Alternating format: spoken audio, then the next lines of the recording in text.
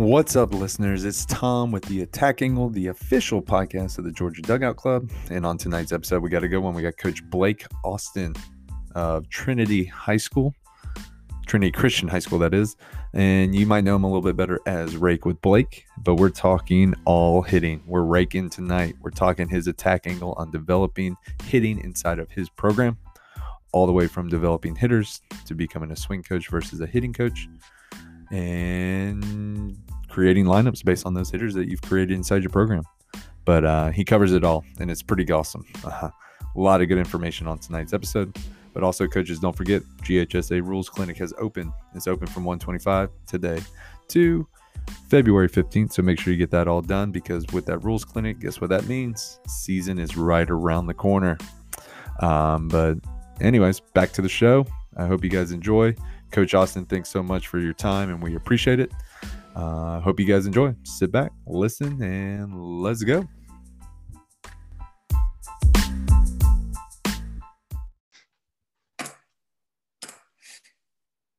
Welcome, and we're about to get started with the 8th episode of the Attack Angle. Sorry, I got distracted. I started looking at my notes and kind of got sidetracked. But we got a good one tonight, guys. We got Coach Blake Austin from Trinity Christian School or High School. Is it okay if I say high school? I know that's fine. Yeah. Okay. So how's it going, Coach Austin? How are you doing? Good, man. Looking forward to it. This is going to be fun. We're going to be talking hitting tonight. So first off, can you just kind of walk us through your playing career into you played a little pro ball. Talk us about that, and then how you got at Trinity Christian. Yeah, so played high school ball at Landmark Christian School, and then had the opportunity to go to Auburn University at a high school. Played there for 4 years, and then played 2.5 seasons at the Atlanta Braves before I got released, I guess in that February of that year. And then in between transitions, started a summer ball school or summer ball organization called Home Plate in Peachtree City. It's a childhood team I played for. Ended up getting lucky, man. A couple of guys that I knew were looking for a head coach at Trinity Christian School. So said, why not? 25 years old, let's do it. I'll be a middle school PE teacher. Let's roll. The rest is history. So. And how many years has Trinity Christian been a school? So our 11 graduating classes. So this is our 11th. Really relatively small school, new building, high school we built this past year. First full year was last year during COVID. So we maximized our new facility and all the technology that comes with it. So it's kind of unique. We understand that one. And then I guess 2018 state champs, is that correct? That's right. That's correct. Hey, go ahead, brag. No, go ahead and brag about it. Like we're not here to shy away from things. So hey, we want to hear. Man, we want to hear all the good things. So go ahead and talk about it. So. Yeah, so that's my first year. A lot of those guys I'd coached when they were young kids, 12 and 13-year-olds. I got lucky with that group. The coach that previous was there was very very disciplined in some areas that I took advantage of. I got to come in and really basically just be a hitting guy and just talk with kids and kind of reprogram their brains. And yeah, man, we were 26-1 that year. We hit 90-something home runs. I mean, it was one of them years. 2 or 3 Power 5 guys on that team. Yeah, guys everywhere. So just kind of got lucky with that group. Well, I guess kind of talking about being the hitting guy those first couple of years and then rolling into the head coaching kind of leads us into that first question that we had when Coach Turco was on one of our first episodes, and we started talking about a guy that teaches hitting versus teaching the swing. Where do you kind of fall in that reign, or are you a combination of both, or do you lean more on one or the other, and kind of just walk us through that process? I mean, I think in today's baseball coach, I think that you have to know both. I think you need to know, I mean, let's describe both first. Hitting coaches to me are the guys that talk purely approach oriented, practice plan oriented, game-based oriented people. Guys per se that really take a swing coach's ideas and really, Kirsch Toko is really good. Kirsch Toko, I don't know how you say it. Okay. But I listened to that one. He was really good at utilizing the swing coach of those kids up there, whoever their swing coach guy is, and just kind of blending it in with his approach ideas and his practice plans, his training methods, and it's kind of where I think you have to be if you want to be successful at either level, at either side of it, the private instructor industry type, or the hitting guy that's in the more of a team-based atmosphere. I personally think I fall into both. I think that I'm really good with the mechanical side of things, and then translating it into our kids in a game atmosphere, one-on-one situation stuff, and just constantly talking and communicating with them about. I mean, gosh, man, there's so many situations that happen in the game that can buy your time, that you need to give time to, and honing in on a mechanic isn't necessarily the best thing. You know, fixing their mindset would be better. It'd be more beneficial instead of beating your head against the wall. So, I mean, I think you have to be both. I think that that's the new trend. I think you have to know some data. You have to know some of the swing stuff. And if you want to be, I guess, successful in the sense that you can connect to your kids and get them to do what you're asking them to do. Absolutely. Go ahead, Matt. Yeah. If you don't mind me hopping in there, I think it's interesting. You talk about being a little bit of both. I think it's kind of, you almost can't have one without the other in a competitive environment. You know, it's easy to go create the guy that's blowing up the radar gun or, you know, create the guy that can go ground ball, line drive, fly ball, that kind of thing. But really, if you're going to build a repeatable swing, we have to have good fundamentals and good mechanics. When you first get a kid or a kid walks in, maybe you walked into Trinity that first time, and there were some basics that you wanted to really harp on as important. What are some of the fundamentals that you focus on when building a swing? So to me, the first thing that needs to be done, and I got some 7 points that I'll describe those when we go, I guess, when that question's asked. But I look for the athletic setup. I look for guys to be athletic. And if they don't look athletic to me, that's when I go in and I ask them questions. I ask them how they feel, kind of really generic questions, you know. And just the normal, typical swing that I see here is the one that just doesn't have the intent to do some damage and violence into it. They don't want to do it. They just kind of, whether that's a mechanical thing, a thought process, that's something that you have to kind of dig out of them. But the first thing I look from is the ground up. I mean, that's, if you want to talk the first swing mechanic thing, I'll look at their feet and how they react to the ground, how they react to how they're decelerating the path of the swing, if their body can handle it. If they can't, man, they're going to get up getting hurt as they grow. Now, the unique thing about Trinity is I can see these kids when they're sixth graders. I can see them move around in different areas, and I kind of know who physically is aware of some spatial awareness, guys that aren't, guys that need some help in that area. It's funny, we did a middle school tryout. I got some young interns who were college guys, and they're asking me what I'm looking at a sixth grader for. And so I'm looking for a pattern. I'm looking for, if they grow, you know, because they'll get bigger, they're going to get faster, they're going to get stronger. If the pattern's there, then it's just going to build into that swing, into that pattern, and it's just going to be a little easier for the coach to kind of settle in on. So I guess to answer your question, looking for that elite pattern from the ground up, and it starts there. Athletic setup's number one. It's got to be athletic. I think it's your athleticism. And I agree 100% athleticism. I mean, you can take an athlete and really kind of mold him in anything, in any sport, with the correct motivation. You take an athlete and you get a little bit of aggression, and somebody who understands their body and has that awareness, they kind of mold themselves, right? I mean, so we put them in a situation, maybe put some constraints on them, put them in a situation where we ask them to do things, and their body has a way of figuring it out.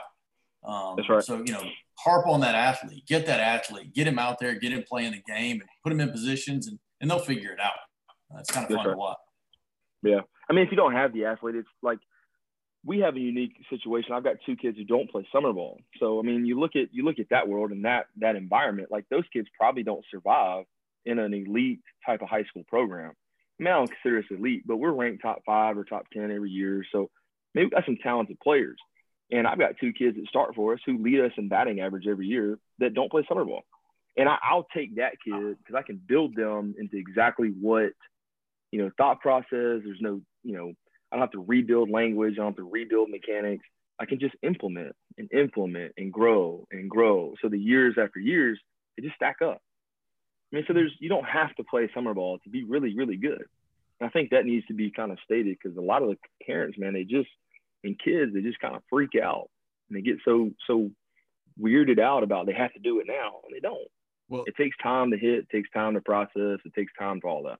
Touching on that summer ball whole idea, a lot of kids, have a coach like you, or any type of coach that they're working with year round, and they're in those off-season training time, and the big word that you threw out there was language, having that constant language of that mutual language that you both understand. So as you're working through that swing, you can use that language and he can refer to that. When he gets away from it a lot of times and goes to those summertime is all about you getting your swing off, looking good. Yeah.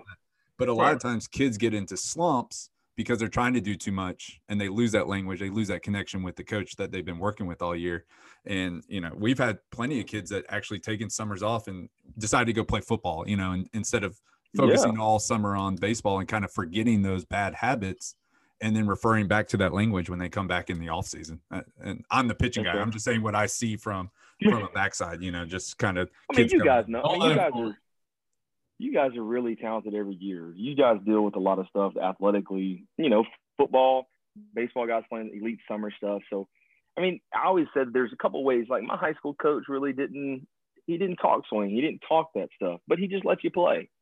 I mean, there's nothing wrong with that either, just taking some athletes and let them just figure it out on their own. You got some guys that just want to implement things. They want to do this. They want to do that. And it just kind of puts kids in a weird area, in a weird space. So I try not to do that. I got all kinds of facilities around us. We have 3 owners in our school of facilities in our area that all play on our team. So there's philosophies everywhere, and taking that language, and which is good. I've done the work to understand their language to help our kids to move it more clearly for them without having to bang my head against the wall every 5 seconds. Yeah. So. And that's part of it is understanding your players. Who are the players that respond well to? Who are the players that respond well to that direct communication? Who are the ones who respond better if you just kind of say, "Hey, this is what we need to do," and get out of their way a little bit and let them execute, let them be athletes, versus the kid who needs that, maybe needs a little extra video analysis, maybe needs a little extra data to kind of make sense, versus you're a great athlete who you just get out of their way and let them do their thing. That's weird you say that, because we took we invested in the blast motion last year, which the COVID it really helped us, but it kind of hindered us on the surface, but it really helped us mend the gap in the transparency of player to player. It's like, I had a kid that was, he hit 11 home runs. He's going to Mercer. He's a 95, 96 arm, big kid, 6'3". Like, everybody fears him, but everybody respects him. He respects the things he does. Well, I took 3 players, and he's one of them, and I blurred their names out. And it was 2 of our younger guys who were developing the program, and just didn't have that confidence like that kid did. And I just asked him, I said, who do you think's who? The numbers of the bat speed and all that kind of stuff. And it, to a man, they thought that the higher bat speed, the higher numbers were our guy. And it wasn't. It wasn't at all. It wasn't even close. Like, we had 2 players that I put on there that had more of the bat speed, more of the stuff technology-wise than that big-time player. So I just told him, like, it's between your ears. This guy thinks he's that good. That's why he's that good. So a lot of the technology pieces, you don't have to be just data. You have to dump it on them. You just take it and transparency with them and show them, hey, man, like, you are that good, like, per the numbers. Yeah. Like, on paper, now go be it. Absolutely. And that's another example of, I'm a firm believer that there's neither extreme is a good thing, right? No. If you're extreme hitting coach, it's not going to be as good as possible. If you're extreme swing coach, you're not going to be as good as possible. If you're 100% data versus 100% no data, no extreme is going to give you the best outcome. And we've already talked about 3 examples of that right now. So I love hearing how those blended together. Agreed. And you can absolutely mess with somebody's mind too if they're the type of kid that is just out there that just normally just gets their swing off, and then all of a sudden you start talking to them about, hey, this number, and they're like, right. And they can't swing anymore, like paralysis by analysis, like, data overload. Yeah. Well, and like we talked about it, some kids can handle it and some kids can't. And then it goes back to also with the data, you have to know how to use it. It's not a teaching source, but it's also a great justification of what you're trying to implement when you are going through stuff. I think there's got to, it shows change, and it gives a number for a kid to buy into what you're selling. Cause a lot of times, like what is, you have a kid that hits 5 balls and you go, oh, great swing, great swing, great swing. Well, what is a great swing, or what does a great swing look like? And, the great thing is those numbers allow you to look at those and see what a great swing in what you're teaching looks like. So, right. And they keep hearing great swing. And they're like, well, Joe's not getting the same amount of great swings as I am, but Joe's starting over me. Well, that's because Joe hits at 95 and you hit at 82. It's a good swing for you, but it's you're doing a great job swinging, but now you need to get stronger and you need to get faster. Like we use it because I say great miss a lot of the times, and the guys just kind of look at me weird, and I probably say that more than I say great swing because I'm all about the misses. And I had to go back and show them, like, hey, this is a good miss. You just chose the wrong ball. It's got nothing to do with swing. It's just choosing the right pitch. Good miss. So it's the number one rule of hitting, right? Get a good pitch to hit, or swing at a good pitch. Right. That's right. Sounds easy. So, yeah, I think so. kind of walk us through how nice is it having those 6th graders out there to be able to kind of implement all the things that you want to teach, and how does it look like for a kid that grows from the 6th grade to when they leave your program?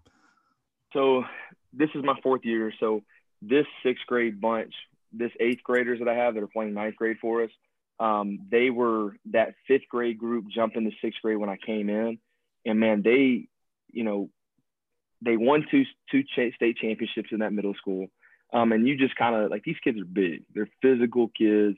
We have a unique situation with the Little League program, that the Little League, Peachtree City Little League kids, they tend to come to our school. So the Jace Blaylocks of the world play Little League, the Ty Peets, they come to our school.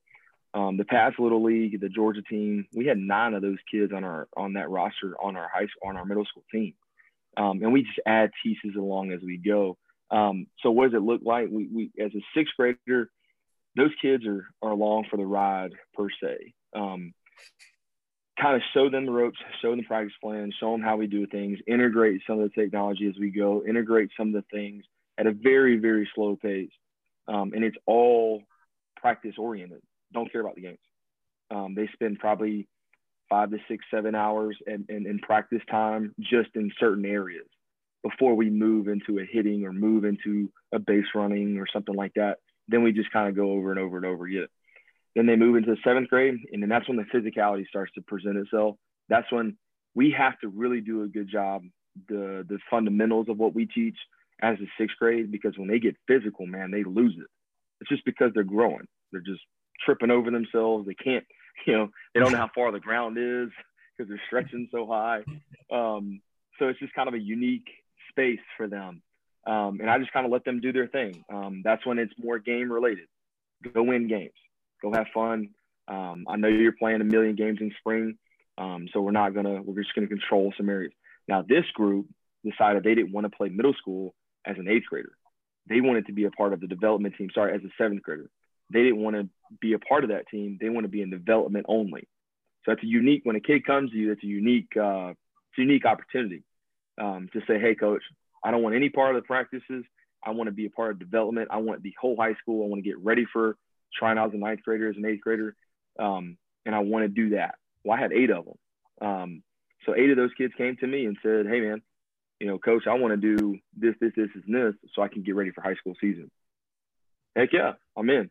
So I had an administration that came to me and made a plan, and I got out of school a little bit early to go help them. And from 2 to 4, that's all they did.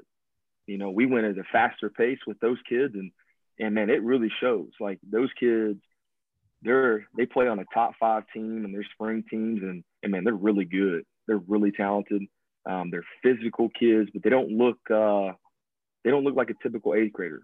They kind of handle maturity wise. I think that speaks to our culture. So they only played really 1 year of middle school baseball, and I've had them for 3. They're going to play a 9th grade team, and most of them are going to be on the JV team. And it's kind of a unique watching their patterns and and stuff revert back to some of that stuff we talked about as a sixth grader and adding the physicality, which is really, really awesome. That's, I mean, hearing that kind of makes me a little jealous just because of the language. So we were in the cage today, and Coach Leslie, our head coach, yells at one of the kids, "Hey, quit cutting it," and so kids up there swinging and ripping out of the zone, whatever. And so we just call it cutting it. That's how we refer to it.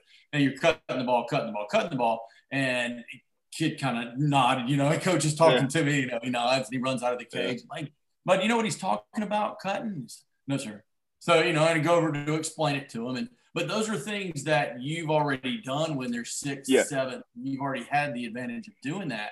And it's got to make things easier as they move. Man, and we take I had Jace Blaylock, he's going to Georgia Tech. He's been all over ESPN. He was an 8th grader by himself playing as a JV team my first year. He's just that talented. Problem is he's still 13, 14 years old mentally. So even at Jace, it was tough for him to understand that, hey, man, I just want you to be Jace Blaylock. Like, you don't have to be, this Power 5 guy over here in our varsity team that you're hanging out with. So the next year after that, I've got a 5-star DB that plays football. He's our shortstop. He's really, really talented. He's his godfather. They're related to Jace Blaylock's family. So it's super unique, but he was the only 8th grader that's doing it. And then you add in this year's 8th grade, I've got 8 of them. Like, they're going to look around and there's somebody else that's going through the same process. And we spent, and my staff, man, I give them credit. They did a lot of the legwork there, the day-to-day stuff and dealing with parents, communications, and, raising the sizes of the roster size we had to raise just to do it, to create that 9th grade team a space for them to do them. So a lot of it's being a young, small admin type of school where they can be adjustable and accept the growth and, really on the baseball side of things, kind of create some more relationships. And I've got 5th graders wanting to try out, we can't accept that, So, it's cool, man. It's, the other county schools don't do that. So we like to think that's an advantage for us. And we get a lot of those kids at the 7th to 8th grade that transfer in and they just never leave. Just because they want to reclass or grades or virtual or school in general, or some of them want coming for religion reasons, which is awesome too. You get that side of things and it's, when you hear that, it's a really rare situation. And those kids are normally really, really, really good because they could go play it anywhere. Yeah. They want some other stuff, so it's cool. That's right. It sounds like you got an awesome culture too that just kind of, it keeps building upon itself. So that helps out a lot as well. That's right. So swing back to you. Kind of alluded to your 7 steps. Give us your 7 steps, kind of like how you go about building a hitter. So we started with the athletic setup. That's number 1. Now I came up with this stuff. Been talking about it for a while. Had some older guys in the quarantine time that really helped me organize it out. So number 1 is the athletic setup. You have to be athletic. It has to look athletic to you and to me as we move forward. And then the number 2 is be on time all the time.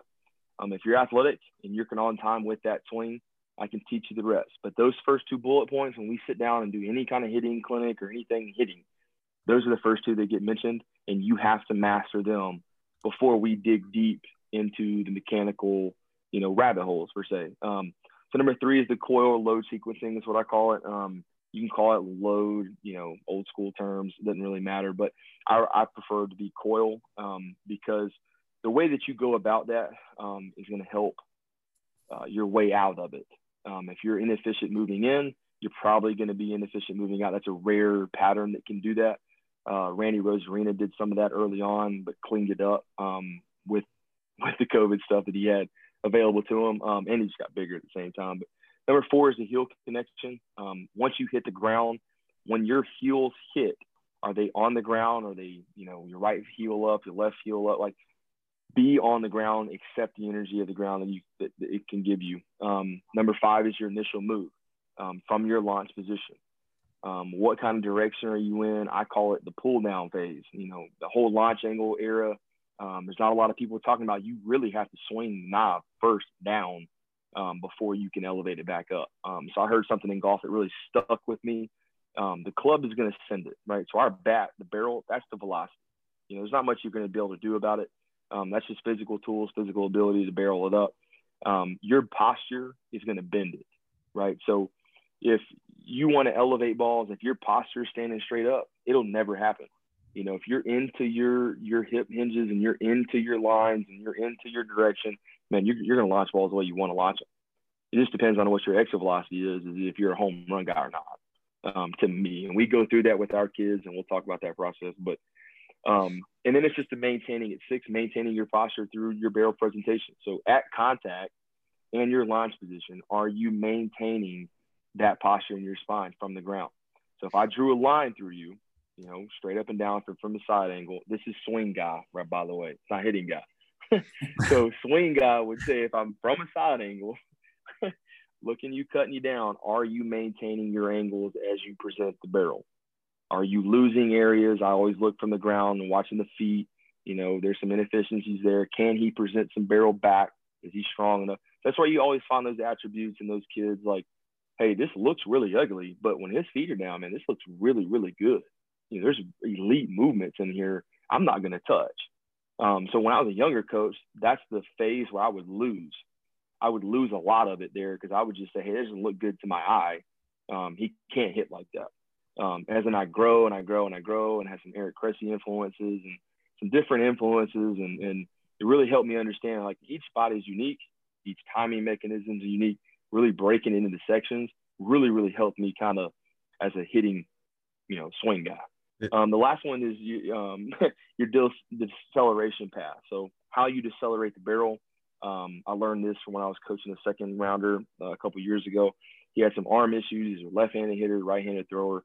The way he was decelerating the barrel, the way it was, slowing down, was biting on his hip up here and his impingement syndrome and some stuff like that with his arm. So once we cleaned up the swing path, velocity of the arm kind of came back. Now, it could have been by chance, but we've done it with a lot of other kids that have arm issues in some areas. So when you have elite hand speed, you're going to have to decelerate that barrel. You're going to have to be able to do that, or it's going to eat you alive physically. And that goes back to anytime. Yeah, you can only be as fast as you can slow it down. So that's right. Yep. But so those are the 7. Each one carries its own rabbit hole. Each one carries its own approach to it. So if you're coiling the way, as an approach, if you're trying to be a guy, if you tell me, you walk in and say, hey, I want to be, a gap-to-gap line drive hitter. Okay, well, why do you have a donkey leg kick? Why are you lifting baseballs? Why are you choosing certain balls? What's your approach? So each one kind of carries a layer of the approach inside of it. The heel connection, to me, if you're getting off the ground, if you're getting that heel connection and you're staying in direction, man, like, it's very hard to beat. That's just physically your engine's not big enough to drive the ball you way you want to drive it. So that's where we get to that engine. Can we build the engine, or do we have to build mechanics? Let me ask you this. Is there, of these movements, while we're on like kind of the build the engine type thing, do you wait for certain points to teach these things when they are physically enough, or, are you just showing it to them and hope they grow into it? Or is it like, how is it? So let's take that. I guess. So let's take that 6th grade mentality, right? Let's start there, and I'll show you how I do a high school kid or an older kid. So the 6th graders, typically it's the bigger barrels in their hands. I'll hand them a bigger bat, see how they react to that. So you have them in an overload barrel, see how they react to their body. If they can make an adjustment with their body with it, that tells me that I could teach that kid probably an elite pattern. Not to a higher level language wise, but I could teach them, hey, we're going to choose this ball because you can do this instead of doing this with that pitch. Or, hey, you're probably a good 2-strike hitter, so why are you swinging early in the count? Unless you're getting it off really well. So we start introducing that stuff in 6th grade, start to show them and track their swing pass, video-wise, blast motion we introduce to them, just to kind of have that data there.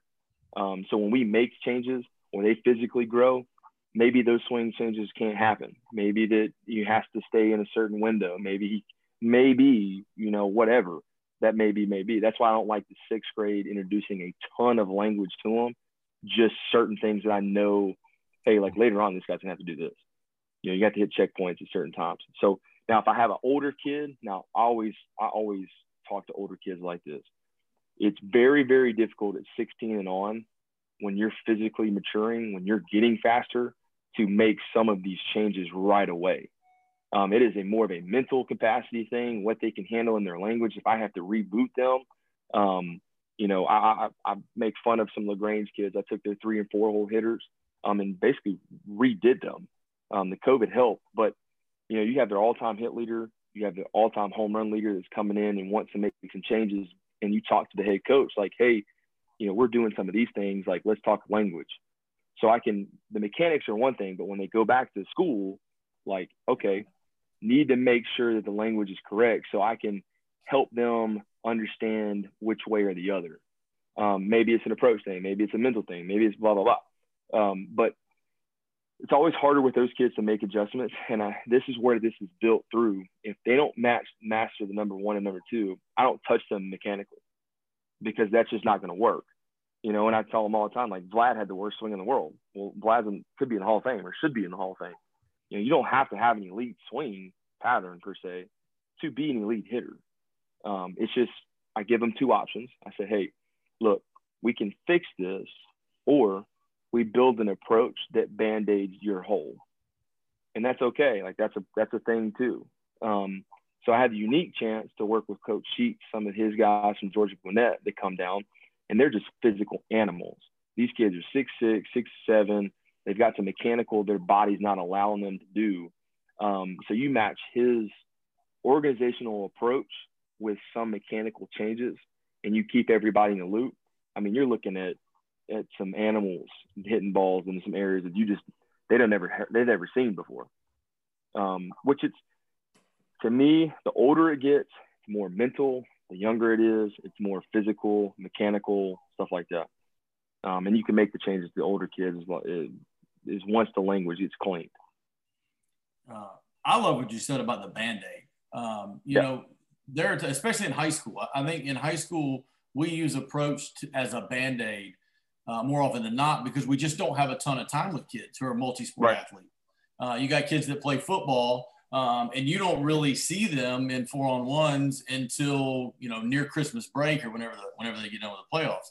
And at that point, we can't make mechanical adjustments in a short amount of time. So we have to basically cater the approach that he's going to have in season to what he's good at, what his strengths are. That's right. And a lot of kids don't know that. You know, what pitch do you handle the best? What's your best approach to take? And they go, I hit the outside ball.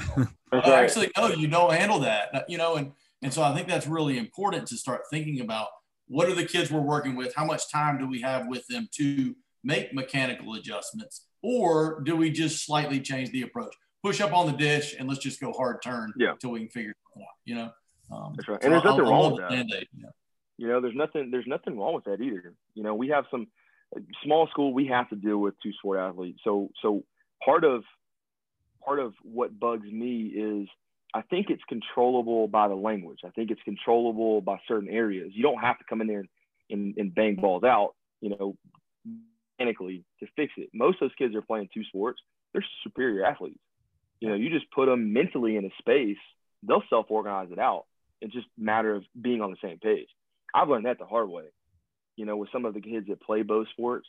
I mean, heck, we had practice today. The shortstop is a 5-star animal. You know, he's 6'1" and he runs a 4.4 and jumps out of the gym. And he hit some of the balls today that I haven't seen in a long time, you know, and it's ugly. It's an ugly swing, but by gosh, he puts barrel to it, man, and it explodes, you know. And what do? You know, tell him to be an athlete. Let him run. Yeah, leave him alone. Leave him Be an alone. athlete. You look for this pitch and you go with it. So when you teach something, is there like a number of swings you think it takes to get to that development, or is it just kind of like, do some guys grasp it earlier, or are you working for, you know, is it what's the transition time in your mind? So a buddy of mine from Kentucky, all-time hit leader there, now he's 2 or 3 all-time since then, but he was with JT Ritter, I think his name is. He's played with the Miami Marlins. Pretty good player, lefty barrel. I played against him, but I didn't know him. He told me a story one time, and I read his article. It's published, but takes 200 to 250 swings a day to fix something, is what he would say. We do that at Trinity. I like our kids to get 200 swings a day. But again, output over, is it worth it getting that much output out of your players? I don't think it was. Now, I think we are reaping some of that stuff. We're lucky, I think, by chance of that. I think that we have access to a hit track. We have access to that technology and inside in the cage when it rains. Right now, this whole week's probably gonna be a wash for us. So most high schools, don't have technology like that, and there's a camera that's up there that shows a slow-mo of the swing they had before. It's on a 10-second loop. It loops it back. So instead of us taking 100 swings, we may take 50. 50, hit one, watch it, make the adjustment, watch it. It takes time. It's not something that, and I'll be honest with you, our defense isn't the best in the world. Our offense is, we average 10 to 12 runs a game. We cover up a lot of defensive errors because of that. Our pitching was sliding a little bit, so I bought a Rapsodo to really help them. I say I bought a pitching coach, the Rapsodo. But being lucky with that and having to re-engineer with that aspect, like I told you guys, they're building arsenals against us. So that sounds like warfare to me. Yeah. So re-engineering that, teaching our kids the same and unique small school area, that's what you get. You get kid pitchers being two-way players, and and you got rare POs, and you just have to teach everything all at once. And it's taken a lot of time, a lot of late nights, a lot of the wife saying, hey, you need to come home, a lot of that stuff. But Band-Aids is nothing wrong with that. There's nothing, I think that gets mixed in with a lot of, have to do it this way. You don't have to do it that way. It just takes a special animal. Well, and I think the instant gratification that we get, or the instant information that we get, gets these kids to think that, you told me what to do, I should be able to do it in 10 swings. Like, no, I always go back to the Justin Turner, like remodeling his whole swing, and all of a sudden he starts hitting 20 plus homers a year. And it's like, no, do you understand that Justin Turner spent like 400 hours just trying to read 700 swings a day for 7 days a week for 3 months. I mean, come on, that guy, to remodel his swing, it took him hundreds of hours, and thousands of swings. And you're expecting that, hey, I told you to do this adjustment, and in 10 swings, it's going to be fixed. No, that's not happening, buddy. Sorry. That's right. It's just not going to happen. I tell some of those kids that want to make some of those changes. Like, we had a couple pro guys come in, and they mentioned some of that stuff, well, Justin Turner did this and this. I'm like, well, first off, everybody comes to that point as a hitter where you have to make changes to get to where you want to go, right? I mean, Justin Turner was a freak out of Cal State. I mean, it wasn't like he wasn't athletic. He just got hindered in some spots, with his swing that were just unlocked. There's no way that you could duplicate what he did. Even through his coach that he has out there in California, we sent some guys there. He's smart, but you have to be Justin Turner to do some of that stuff. I just don't believe in, hey, here's Mike Trout. Here's you. Go be like Mike Trout. It's just hard. It's hard for me to fathom that, But most guys and some guys do that.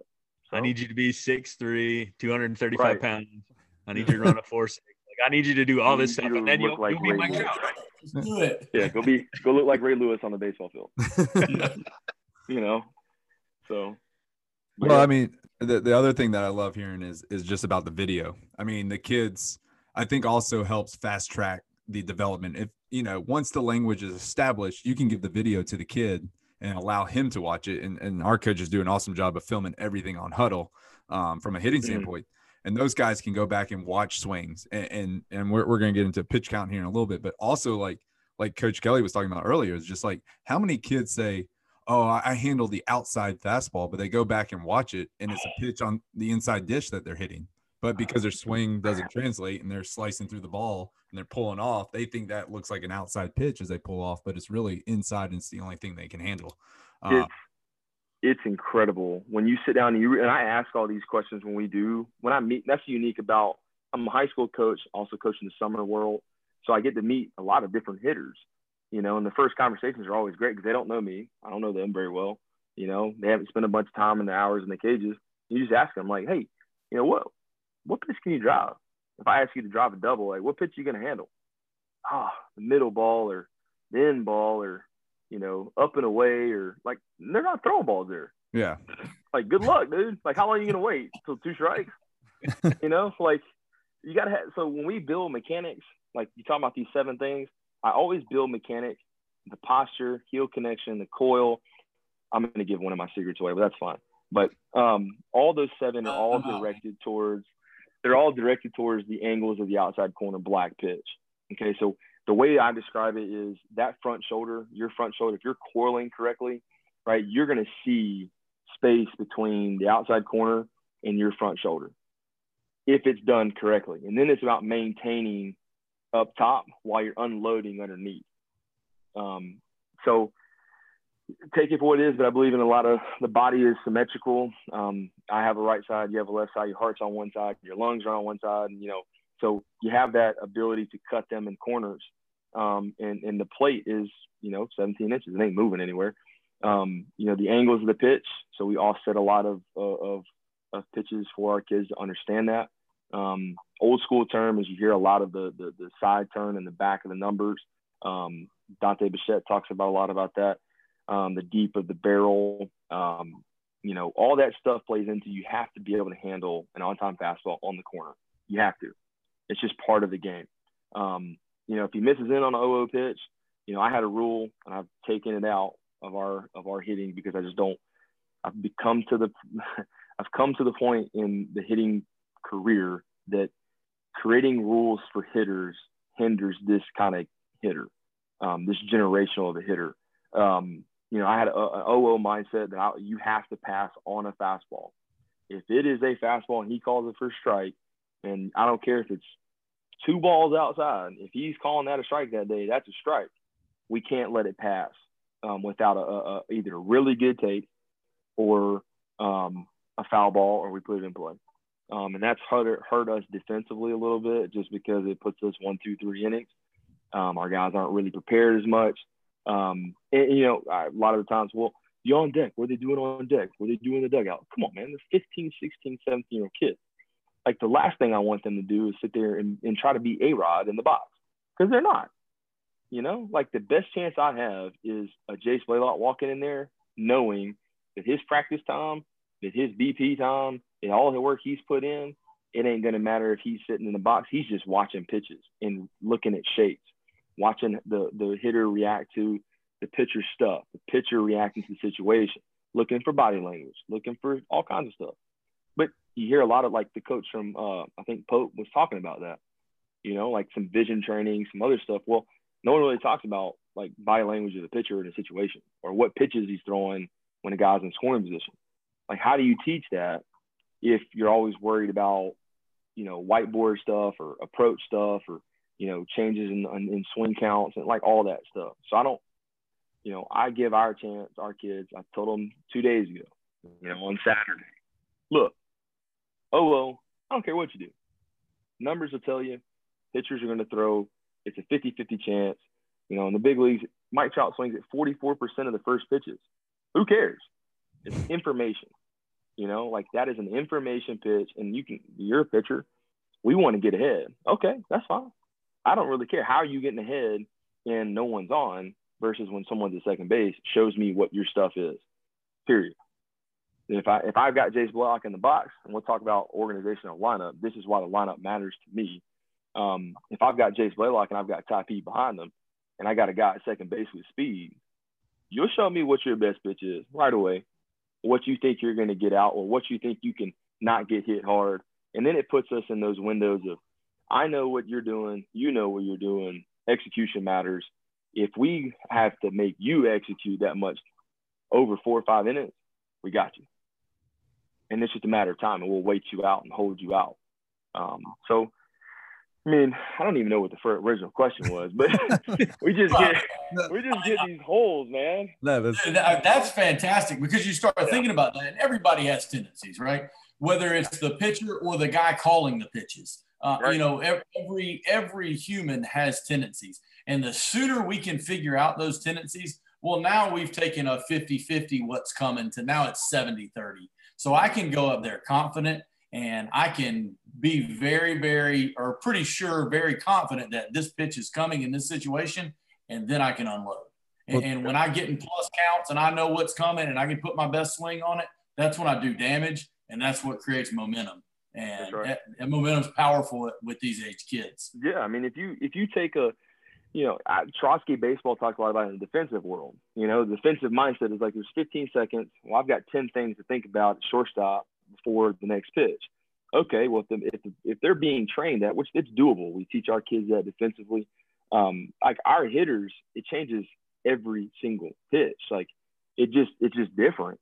The more we can put pressure and execution, the better we're going to be. You know, and we preach it. We understand momentum when the time is, when the time's now, when it's not. You know, this is the chance for us in this inning. If we don't get it done, we're probably not going to get it done. And that's pressure, but it's also, or we can feel it, like things are turning. Like if we had done this, you know, if we had maybe taken that 50-50 ball, put them in that situation, that count, maybe we get a runner that's running, maybe we get that ball, like you just don't know, you know? And so we constantly preach it down to the sixth graders, you know, and we don't do much of this, the offensive, you know, the whole thing, but we talk to them about situation offensively, how it affects the defense, how it affects the pitching staff, how it affects the entire game per inning. You know, and the best thing about us is we've kind of honed in. My coaching staff's really bought into it. Now, I'm the only guy under 30, so on my coaching staff. I've got two guys that are in their late to early 60s that started the program back when. I've got a middle school coach that's in the 50 range. And I've got two guys that are in their mid 40s, late 40s that have younger kids on the team. So I'm the youngest one. So I have a lot of energy, a lot of organizational about the offense. Well, they kind of reel me in on, hey, you need to tell them exactly why certain pitches need to be taken, why certain counts we need to go, why those situations matter, because you're sitting here talking to us about it and we're going, whoa, you need to tell them, you know, like you need to go in there and tell them like, hey, you know, because I always walk around with a notebook. Like my grandfather did it, it's a military thing, graphic paper. I just walk around, I just write stuff down about certain things that like, man, if we had done this, like think about the pressure and it's just putting it together and just showing it to them rather than a chart, you know, or after at bat chart, you know, because we did that too, where we'd come in and have them guys sit down and talk situation, and it shows the brain how they think, you know. So for instance, we did it for a week straight and our kids could not tell the situation of where the runner was when they were hitting. You know, it's just something that per man, they just didn't know it. Well, that's not good for us offensively, you know. Like offensively, that changes everything, you know. But that's what we had, a youthful, you know, very youthful team last year with a couple of seniors that were playing. So it's kind of, the game's really fast to them, you know. So you got to adjust to your staff. Like one of those things, like you're saying, like let them know. I get so frustrated when it's like, okay, there's a runner on first. We got a plan. We're either going to bunt here, but we don't want to go first pitch because they're anticipating that, or we're going to try and hit and run. And the dude goes up there and swings at a garbage pitch and rolls over and I'm like, what are you doing? Like, Okay. You're going to try and steal, and then you got to go first and third, but no, instead you hit it right to where we were trying to hit it if we were moving, but we weren't moving. So like, I've got a confession. We've only had 2 sack bunts in 4 years.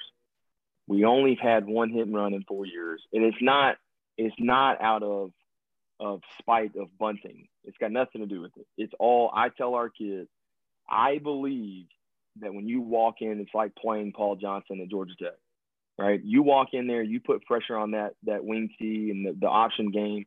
You put pressure on them by doing your job, doing the details. You put up 2 or 3 touchdowns. Their offense is now gone. Like what they've spent years and years doing, they're now not doing it. They can't right? do it. So they can't do it. They can't catch up with it. Now, I told them, like, okay, if we get in a situation where we're not offensively talented, well, sure.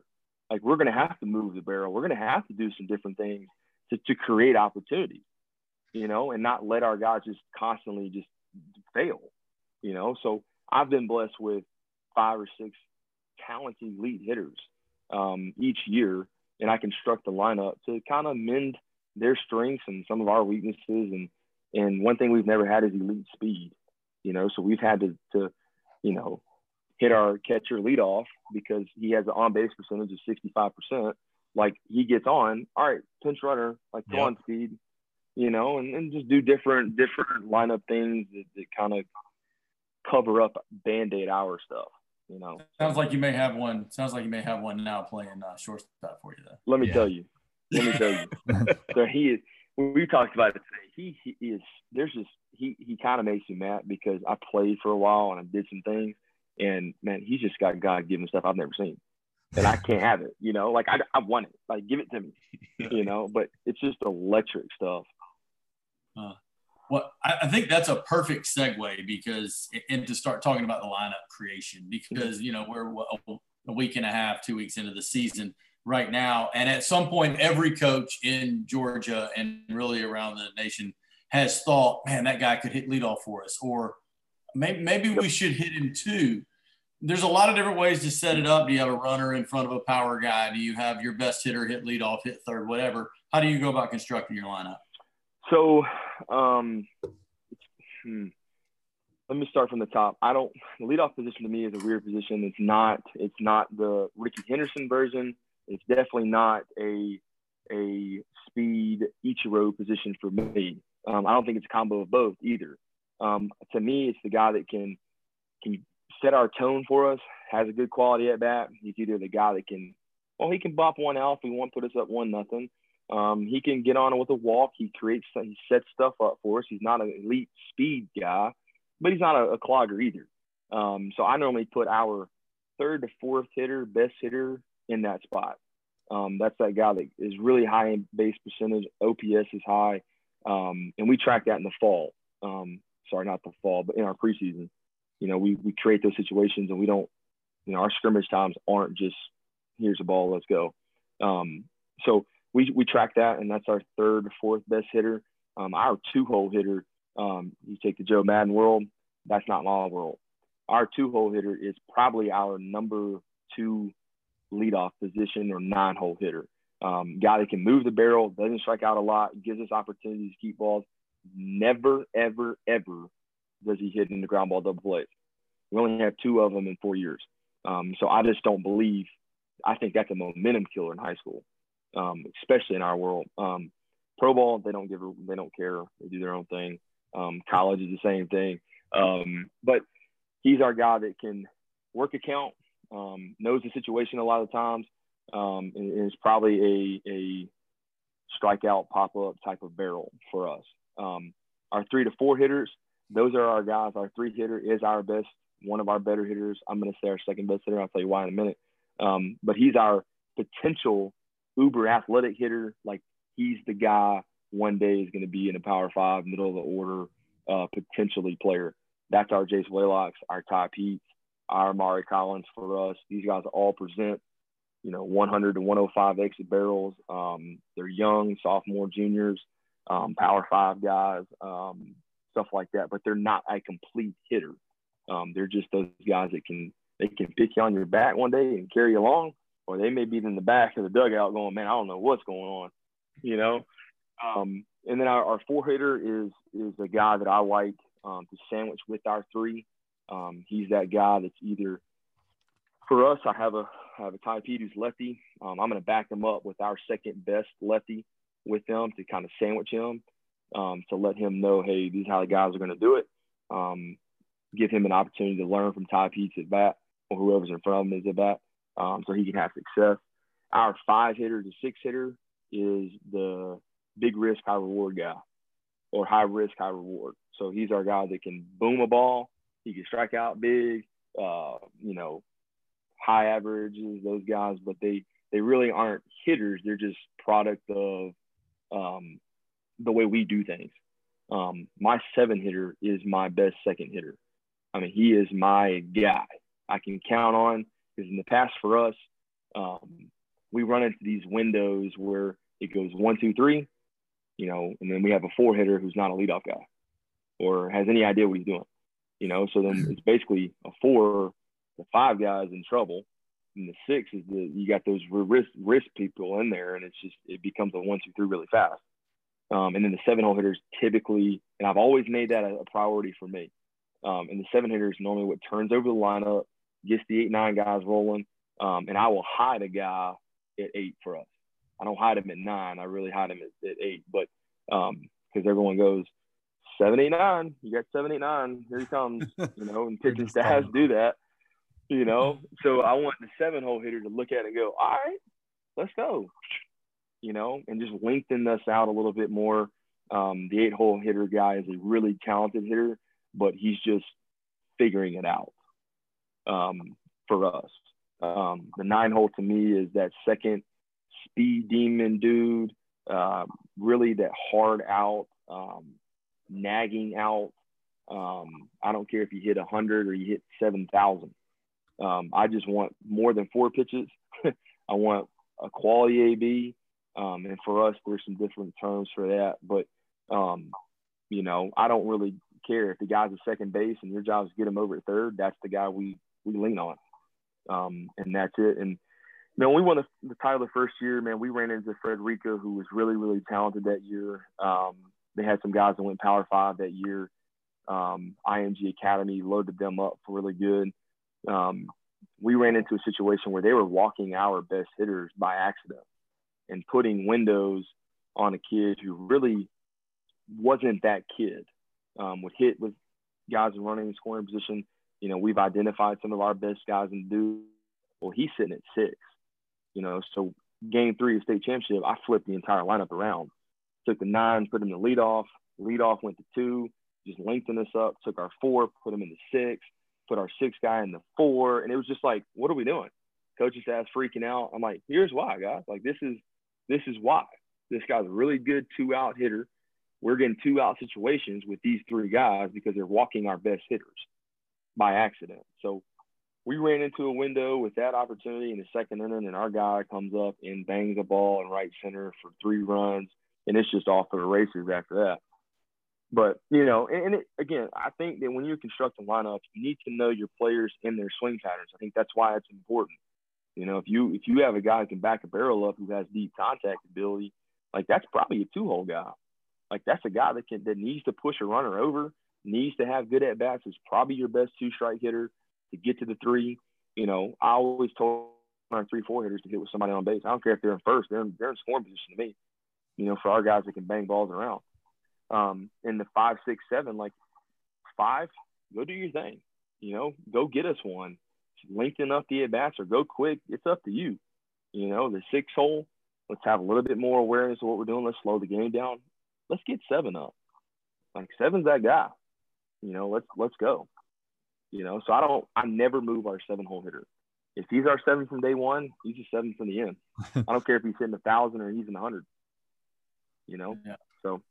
And I think it's so important what you said about A, lengthening the lineup, but B, not letting there be a 3-hitter gap where the pitcher can just go out and have an easy inning. You know, 10 pitches, boom, he's back in the dugout. He's got his water, and we're just getting off the field, and all of a sudden we got to run back out there just because it was a bad part of the lineup. So, I mean, if you know those kids, if you know it, you should never get into that situation, I think, offensively. Now, if you're at Pope, man, like that coach, they've got dudes every year. You know, like they're Power 5 dudes on the mound. You know, the offense is great, but they've got some arms to boot. You know, so we're getting that way, but we've had to lean on the offense and make that very, very efficient and very, very, you know, one of our staple innings is, and he has his, I have ours. I want 4 hitters an inning. I don't care after that. It's 4 hitters an inning. If we get 4 hitters, that's an extra, you know, 9 hitters in a game per se. That's 7. Well, 7 innings, so 7 hitters per inning. And then you mix in the errors, the walks, you know, the fielder's choices, and all these opportunities. Yeah, you're just lengthening, you know. So my job as a coach is to say, you know, for example, I've got left-handed power hitters this year. I've got I could probably roll out 7 of them for 1 through 7. Well, I've never seen a lefty come in and do that to us, but for some reason they I don't know if they scout us or what, but it ends up happening where I get that opportunity, throw it in there, and it's just lefty on lefty the first 4 innings, you know, and it's just tough. So, you know, I've got Ty Pete, who's a power lefty, top 100 player in his class. I've got a Jimbo Batchelor who's really talented in his area. He's a football player. Max Goslin's lefty, and Amari Collins. All of these guys are 100 plus. So, and they're all guys that can bang ball. So where do you put a Jace Blaylock, who's your best hitter? And that's 4 guys. You can't put him at 5. You can't put him at 6 either after leadoff. So you have to be kind of constructive with it. I'm okay putting base cloggers together. 2 doubles or 2 doubles. That's a run either way. I don't care if it's fast or not. You know, so you know, the speed thing, you know, a lot of guys ask me about Joe Madden's constructing the way he does it with Trout. I think he's a smart guy. I think he's got his reasons. I just don't think it's beneficial for that. With Pujols and Justin Upton and Ohtani, I think you've got some other abilities to hit him, you know, 3 or 4, and then let the other guys do their job. That's what they're paying him for. So, do you guys force a lot of action? Do you guys run a lot, or what type of how do you put pressure on? Do you help the hitters that way, or are you guys just more of go out there? So we do. No, we're not going to sit in the box and just bang. That's just high school. You'll be in trouble in a minute. We do more of count construction. So taking a pitch, certain areas, 2-1s, 3-1s, running on those counts. So I played for a college guy at Auburn that was Sonny Galloway, and the guy never played past JUCO, won 1,000 games, won a national championship. Super intelligent dude. Super intelligent. Recruiting in high school. It was Tim Tadlock was there doing the recruiting for him, who's Texas Tech's coach now, Texas Tim. So that group was really, really special. But he told me something that he always ran on 2-2s and 3-1s. 2-2s, pitchers don't want to get to 3-2. So there's some kind of forcible action pitch that you can go on, and we're relying on the hitter to pass on it, is what he calls it. So move the barrel. And then the 3-1s is the same thing. Like, they're not going to try to walk you. They're coming after you, right? So move the barrel there. So we get in those situations, and I asked him, I said, what if the guy's at second base? He goes, we're running. Don't care, Blake. And I said, okay, fair. And I'll be daggummed if it didn't work every single time, because it's just a movable pitch. It's a movable, you know, you think about a 2-2 in our world. If you're running 2-2 and pitching coach calls a slider, like, good luck trying to throw a guy at third. You know, you better have an elite catcher that can pick that ball up and throw it around a hitter that's swinging a barrel, you know, or having a good take. So we force actions on counts. We force action in how we, you know, take our bag. So we'll push it. If it's a runner that can run, if that ball's in the outfield, if he thinks he can go, we'll push it. We cut the bags from 1 to first to third. I played with Gabe Gross, that was at Auburn, the hitting coach there, and we had an entire fall of first to thirds. Didn't matter where the ball was hit. Just hit right at the second, you know, right left fielder, right at the outfielders. We ran, and we forced them to throw us out. So that's what offensively, that's what we do. We've never had some speed. I just don't believe in the bunting arena. I think that I give them the option, you know, the first 4 innings. If you show me that you're on time, that the pitch isn't, and the pitcher's not overwhelming you with his stuff, right, that we have good at bats, I'll rely on that rather than, you know, the be able to bunt and push a guy over. Because to me, you're still putting a kid, you know, in a situation to hit with runners in scoring position. If he's not that guy, like, what's the point? You know, to me, that's my personality. And I heard Coach from Pope talk about that. And a lot of our guys feel that anxiety of when they're in scoring position. It just never works for me. And I watch it a lot. Like, we get it to happen to us all the time. And I tell our offense and our pitcher, you know, we do our defense and they're listening, you know, and I tell them, hey, if this guy bunts, man, who cares? We put it in our pocket. Okay, you guys are first and second, no outs. Let's get a ground ball. It's 2 outs, guy at third base. Numbers will show you that the percentage of runs there is low. but it's all about, can you deal with that risk? Can you live on the edge? So, I mean, it's an out there thought, but for us, it allows our pitchers just to pitch, our defenders just to defend and not overstretch them, not overthink it, not over pressurize it. If you're going to bunt, let's say you bunt every inning. I played with a guy that did that, and John Pulowski. As soon as the guy got on in that transition in college with that BB core, I mean, it was, here it is. Guys at second base. All right, well, now we have 2 chances to hit against Ryan Stanek and not 1 or not 3. Like, good luck. Like, hitting elite arms isn't going to work. So what were the 2 reasons you bunted? What are the reasons I did? Yeah. So we were playing. Is it when we were playing Mount Vernon? Was it when Alcuna was on third base and Ozzie Albies was up the bat in the NL? No. I hated that one, but look, to each his own, man. To each his own. But I'll tell you this: I've been in that arena. Them guys don't bunt after spring training, so I don't want to hear that they're athletes, that they're whatever. They don't do it. Hook a ball, get him over to third base. How about that? That's right. How about this? Go be a left-handed hitter that you've been all year and pull it. Yeah, thank you. Just turn it over.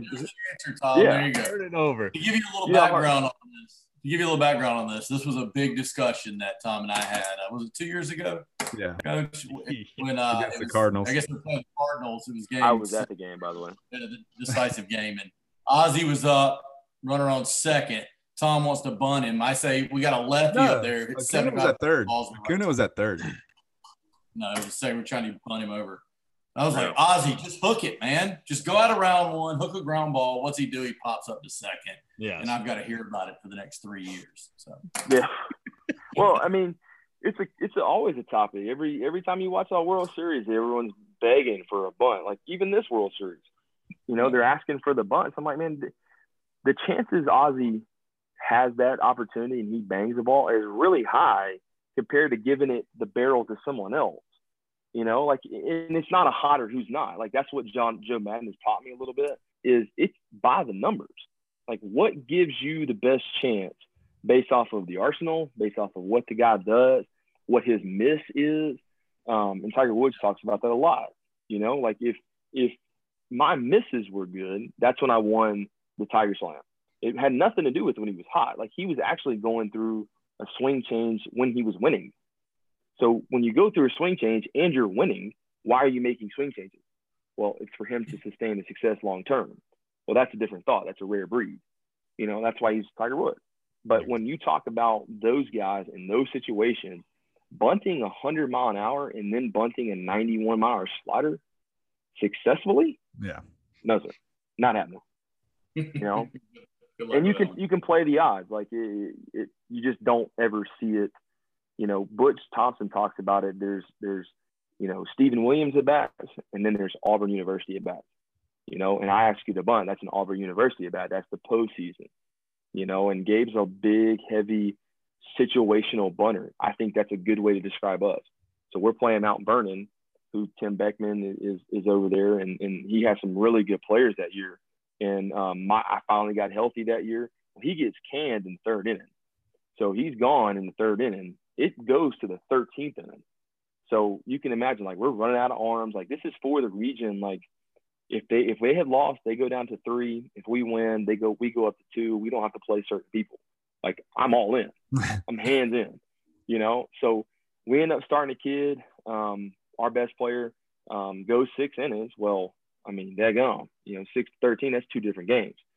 So we end up throwing some guys in there, mixing it in. Well, I got in a situation where I got a junior kid who hasn't touched the field in 3 years. Now he's a talented player, but he just hadn't figured it out yet. So funny thing is, I didn't even call the bunt.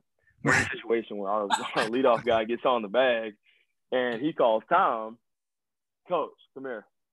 Think I can bunt this situation? To do it. I'm in. Yeah. Let's go." So he lays it down perfectly. The guy ends up putting it in his pocket, 1st and 2nd.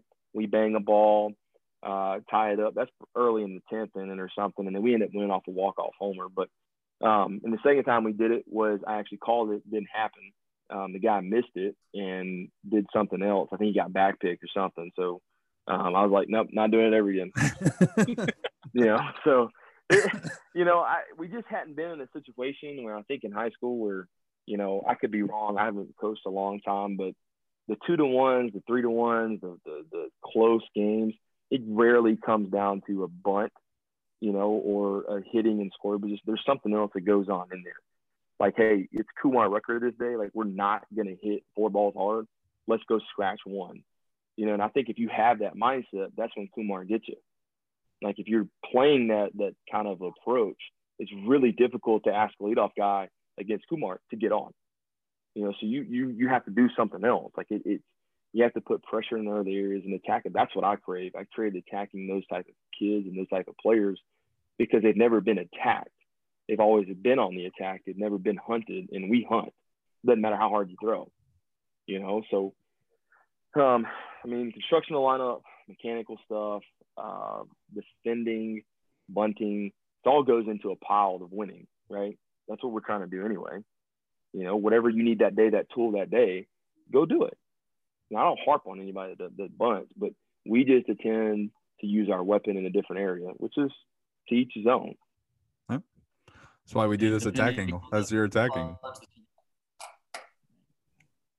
So exactly. Good point. That's a cool little name, by the way. Just kind of. But speaking of that is another segue. I know we got to probably wrap things up here soon, but I do want to ask because I'm very interested in the technology that you guys use. You say you have a Rapsodo. You say you have a TrackMan. I would guess that everybody listening to this show right now is very, very jealous. Yes. What are some of the metrics that you focus on? I know we use Diamond Kinetics. You guys use Blast.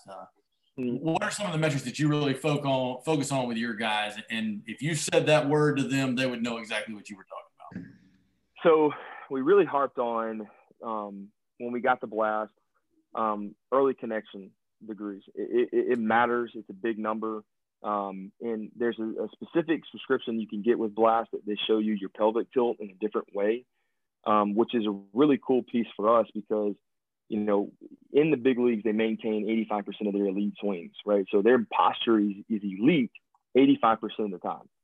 Okay, so we tend to look at, okay, all right, if you have a 35 degrees tilt in the pelvic and your vertical bat angle is down, right, and it's missing some areas, well, you take the vertical bat angle minus early connection, there's the problem that he's coming out too early or he's staying in his posture too much.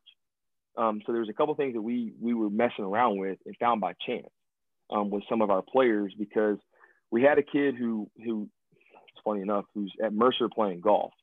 So he had this ability to take the outside corner fastball and pull it at a 30-degree angle, and that was his best swing.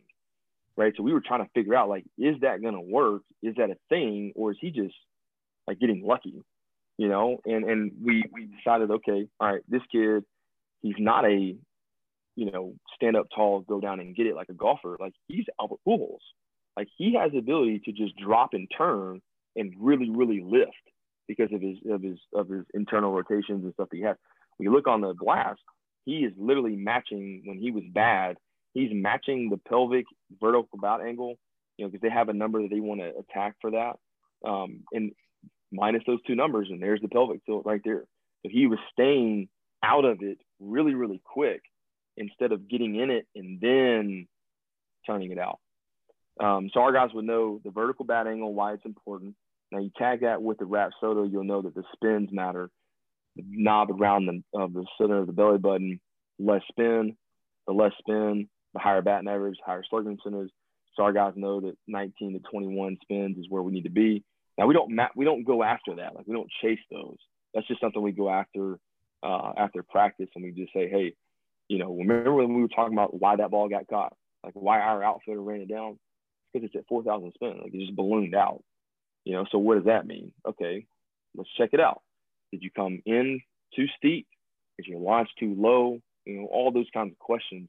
And when we first did it, guys, it was scary for me because I kind of operate in, if I don't know it 100%, I'm not going to tell people. I'm not going to tell our kids because I just don't know if they ask that question, like, am I going to get caught? So I dug deep. I ended up having a buddy I played with at Auburn who's in California selling these things for Blast Motion. So I end up going to ABCA clinic in Nashville. We meet up. He shows me these diagrams.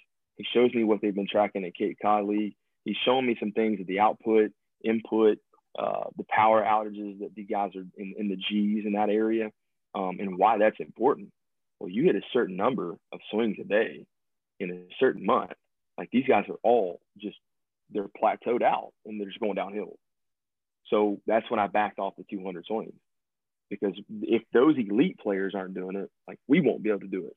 Yeah. You know, and just timing them out a little bit better. And all that comes through basically a coach just sitting behind a computer and just trying to dive in on it. And if you have the time like I did, you know, why not? So we use that, the TrackMan numbers. That's just for our records and our kind of, I'm not going to say our record, it's not fair. We use them for the extensions in our pitchers. We've noticed that some of our guys had arm issues. Their arm slots would drop. Some guys tend to go up. We had a guy who was 95, 96. Well, due to his spin rate, we were asking him to throw balls down. Well, high spin rates, you live up in the zone. He went from 88 to 94 within one pitch. So I say I bought a pitcher coach. I literally just bought one, and just, you know, and just took his spin numbers and did it that way. So I just re-engineered it. You know, I went back and looked at it as a hitter, you know, what numbers would get me, you know, what would be my nemesis, and just redid it for our pitchers and understand how they window those pitches, window those opportunities. And if they're a ground ball guy, or are they a strikeout guy? Are you an up in the zone guy? Or are you a down in the zone guy? So it kind of just defines everybody's roles based off of what they are. So, and it's very difficult pitching, very difficult to just throw a drive line program at them and just go, hey, don't hurt yourself. You know, so I think it's interesting. I think it's interesting too to hear you say that the lower spin, the better. I mean, you hear like the whole swing down thing is, I want to backspin the ball. I really want to backspin it. Well, there's a certain level in which that backspin actually hurts you. Yeah. So there's two coaches. There's two coaches I ran into that you probably need to follow because you're young guys. And Coach Sheets has got one. He's got a Rhapsody machine they use. He's not a young guy, but he's in the young mindset of tracking stuff. And then Bailey Montgomery from Butler University, man, he calls me out on some things, and there's some things I call him out on. So it's a cool relationship. But we dove into the vertical bat angle and how it relates to the spin and how that translates into a swing pattern. So if a guy is really, let's say he's 6'3", he gives me the specs of a kid, and I look at his spins, I'm like, okay, well, he's living in a pretty high range here. Like, it's 3,500, 4,000. The barrel exit velocity is good. I'm like, this guy's got to be hammering balls over the fence. I'm like, wait, 4,000, like, that's ballooning. He's probably losing 20, 30 feet. That ball's getting caught, you know? So we kind of understood, all right, this guy needs posture. He needs to rotate the barrel around the belly button, not the spine.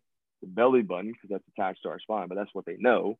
And we're trying to get a higher vertical bat angle. So we're really trying to get it steeper, and how that works behind you is really, really cool. That's what Bailey's really, really gifted at, is he can see that bat path behind him, which is a unique thing. You don't really get that from young guys that understand that behind the barrel path is better than out in front. But yeah, I think it's just like, you ever watch a long drive conversation or competition, and those guys are searching for a straight line number.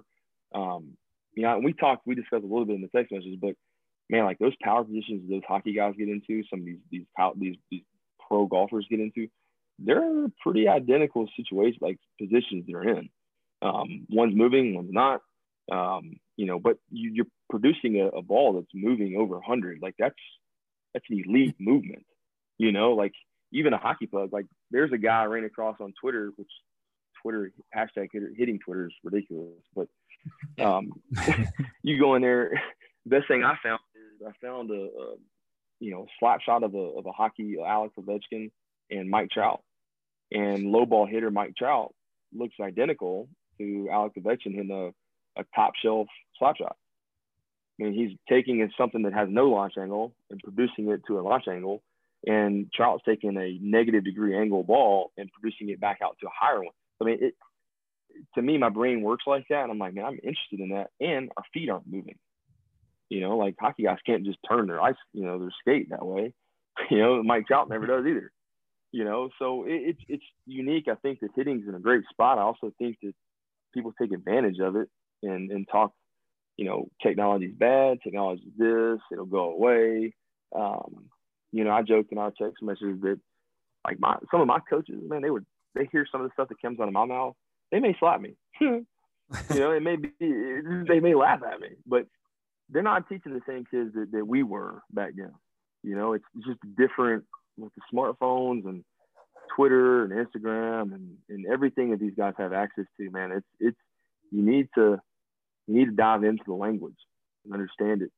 I think, you know, so there's that. Absolutely. Couldn't agree more. I mean, that's, yeah, figure out the information, look at it, dive into it, understand it so you can actually explain it to those kids because they want to know. Like, that's like what they crave. Like, they want to know the information. I made rules that if I would never make a change to a kid if it did not equate into hitting the ball harder. So I had to look in. We bought a PitchSmart, the radar system. I think the pocket radar system, the pro one. Now I've been gifted with some really cool booster clubs, really cool dads. They want to buy us a Win reality system. I've got 3 hack attacks. Like I've been blessed, you know, in that department to have those abilities to do those things. But then it's about applying it in can one man really undertake it all? But yeah, when you look at, I never made a change or never will make a change that to a kid that just doesn't equate in just hitting it harder. It doesn't have to be higher. It's just got to be harder. You know, if you're a kid, now I will tell you, I do believe that most kids can achieve 85 extra velocity at 30 degrees. That's a homer in any park in America down the line. So we teach our kids that. We teach it center field. So it's 30 to left, 15 to 20 to center, 10 to 15 backside. And I teach them the why. I teach them the approach as it goes to the field. Like, hey, that ball is inner half, like on the corner. The only way you're going to get it is at 30. If you go down at it, you're going to cut across it. Probably not even swing at it at all anyway. You know, if you're trying to go dead center at 10 to 15, newsflash, that's the best athlete out there in center field. So if you're hitting it higher than that, and it better be 150, well, that guy's catching it. You know, so in the right side of the field is the biggest arm. So if I got a guy in second base, if I'm hitting it, you know, let's say 10 to 15, I better know exactly where that's going to land because if, you know, or don't choose that pitch. Like, just don't choose those. If you're not a guy that can drive that ball, that guy's going to throw us out at home plate and it ain't going to be worth it. You know, so, but that's just stuff that we slowly introduce. Like, it's not a data dump. Like, it sounds, you know, it sounds crazy when you hear it, but these kids understand that. They would rather understand that than just, hey, you need to go backside in the 4-hole here, you know, or you need to hit it in the 6-hole, or you need to do this, you need to do that. You know, they don't, you know, I heard that coach from Pope, and we were talking about the OO go with the flow, right? I love that, right? But then he's got a 2-strike kind of an approach swing. He's got an up count approach swing. You know, he's got kind of a different swing. Well, that's most hitting approach guys. They got swings for different counts, which is fine. Nothing wrong with that. It's been successful. But I always tend to keep our swing, teach our guys the approach, right? It takes more time, but teach them when they're in those windows. And a lot of guys don't teach. You know, when you come to Trinity, you don't hear 2-strike approach. You hear how you got to 2, why you got to the 2 strikes, what that matters, what information that is, and how you can combat that, because that's what pitchers see. They don't, you know, they are who they are on the mound. Like, they're not coming with a new arsenal. You know, it is what it is. You know, so if that guy's got a punch-out pitch and he's making you look crazy on it, like, it's coming again. I don't care if he throws a fastball up. He's just showing it, you know. So we teach them the how they got to the 2 strikes, and then they understand a little bit more how to attack it. So that's the little nugget there. But also on the other side of that, kudos to you for taking the time to understand the technology, understand what it means, and applying it back to the kids. Because, you know, a lot of people get these opportunities and just don't take advantage of it to really understand what's in front of them. You know, because there's a lot of, like you said, a lot of Twitter hitters out there that, or pitching Twitter pitchers that, put out information that they just heard and they're just trying to get a couple clicks on it, and it doesn't relate to anything that's going on. So kudos to you on really having a deep understanding of the technology end of it and applying it to your team. So I just think awesome it's stuff. cool. I think it's like a new PlayStation 5 in my world. Like being able to look at a guy's spin rate and go, man, like that's what it would have done if it had no gravity. That's so cool. Well, it's just, and kind of going back, and this just reverting back to like the whole pitch count. The pitchers got ahead of it because they had the technology to understand that the up fastball look harder, and they understood different ways to attack hitters. Well, the hitters didn't really have that technology in the beginning to catch back up.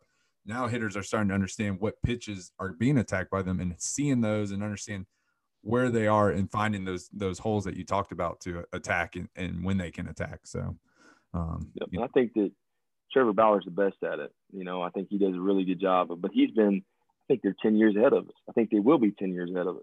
I think at some point it'll even out. It'll equate back. And it's just going to be about that hitting coach or that guy being able to execute what he wants to execute, and that's going to come back to the coach, right? To be able to get that guy to understand exactly what he's doing and why. Yeah. Right. And then it's going to be really cool. Like baseball's going to be a good spot after that. Because it's going to come down to, hey, I know your weakness, you know mine. Let's go. Yeah. Let's see who wins. Well, I mean, I think from a pitching standpoint, back in the day, it was more attack outside fastball. Like that was the thing, away, force guys to hit it opposite field. And then they caught on to that. And then they moved into jamming guys inside. Well, guys made the adjustment. The hitters made the adjustment to that. Now it's moving the ball up and down, in and out, in all those different directions, and understanding your velocity, your spin, whatever it may be, to those metrics and how to attack a hitter. And it'll slowly, each time hitters have caught up, but it's easier for pitchers to get ahead on that, developing those pitches to stump those hitters. So I've always said that the curveball is the nemesis to it all. If you have a good, like Trevor Bauer throws it, I think 12% of the time. I mean, it's just enough to give that extra window that it's an up and down. And that's the one that no matter, it's really tough to hit. The slider guys can get around, they can wrap it. The fastball up in the zone, you can catch it every now and then.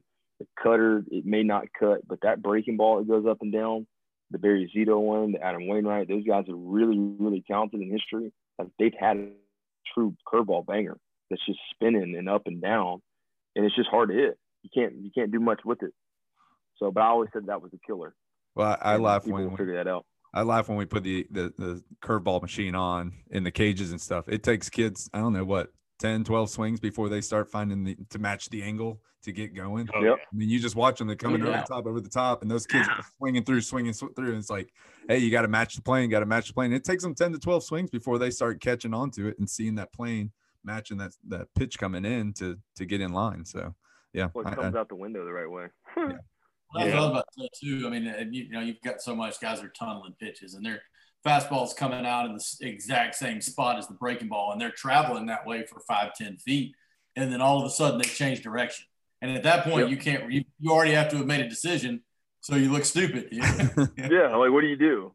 Like Trevor Bauer's getting guys and swinging balls in the dirt. I'm like, yeah, that's tough to hit, dude. Yeah, like people do that. Like that's it. That's just how it is. So, but yeah. Well, Coach, that was awesome. I think we're wrapping right around. That's like 1 hour 20. So we're gonna have to have you back on because I think we haven't even really dug. We dug deep, but there's a lot of more holes that we can go down. And just like in our text message thread that we had going on, I think somebody sent one text, and I looked back and I had like 40 text messages of these just long paragraph or long paragraph. Yeah. Not anything of the same conversation. It was some other avenue going down, and that's the awesome part of connecting with all of you guys out there is that we get in these conversations and we don't know where it's going to go and learn something new every day. So kudos to you, Coach. As always, you can find you on Twitter, Rake with Blake. He's always on there dropping stuff, so we always appreciate that. Best of luck to your team this season. I hope practice has been going great, everybody stays healthy, and we continue to have a season because it was pretty depressing last year. So yeah, not good. But Coach, once again, thank you so much for your time. We appreciate it. Yeah. Yeah, thank you so much. We enjoyed it. And Yeah, absolutely. if you ever need anything from us, just let us know. Love to connect and have you back on and dig a little bit deeper. Like to do a roundtable, get a few coaches on here that of all the hitters, absolutely, and kind of just talk about it and hash out some. That would be epic. So that would be epic. I like that idea. I appreciate you guys having me on, man. Absolutely, it was awesome. And next rain day, we may be taking a trip down to your place to play on the TrackMan. TrackMan, yeah. Come on down. We will be trying to pull everything down the line, just to let you know. So. Trying to get a flight, so I think we can get that done. Yeah. So that'd be awesome. That'd be sweet. All right, you guys need anything, let me know. Sounds good. Well, I hope our paths cross again and talk to you soon, and best of luck to you guys this season. Appreciate it. Y'all too. See you. All right, have a good one. Appreciate it. See you, Coach. See you guys.